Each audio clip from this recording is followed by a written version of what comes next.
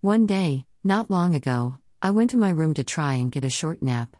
My head could not have been on the pillow more than a moment or two when I heard a voice. I heard the Lord say, "Are you ready to take the next path?"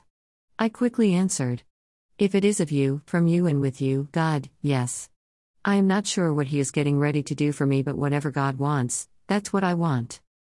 Pat had prayed something about 2 weeks or so back. She asked God to bless me with someone that would give me a word from Him. Since I am someone who is always giving a word out to others from God, I had no idea she had prayed that until a day or so later when something happened.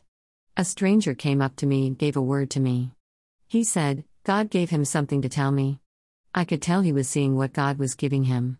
He would say something to me, then lowered his head and would say, "Wow. Wow." Then say a little more. It was beyond words what the person spoke. It brought tears to my eyes and still does. Some of what he said was there will be advancement and promotion coming. Also, some of what he spoke confirmed some of what God had been saying to me.